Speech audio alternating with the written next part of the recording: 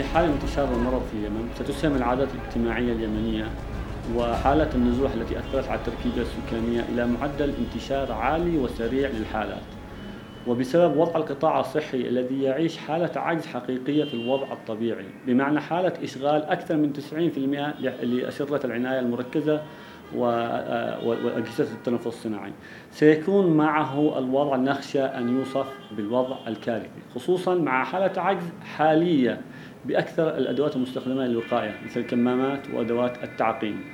هذه الآن تعاني أغلب المستشفيات اليمنية من حالة عجز ونقص حاد فيها في الوضع الحالي الذي يوصف بأنه لا توجد أي حالة في اليمن.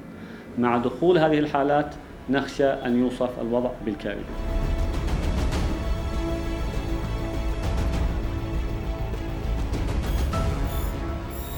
نعم، إن الحجر المنزلي هذا لصالح الجميع، يعني لا علشان ما تنقلش العدوى لكن أنا إذا ما رحت أشتغل منين أكل عيالي ومنين أدي إيجاره؟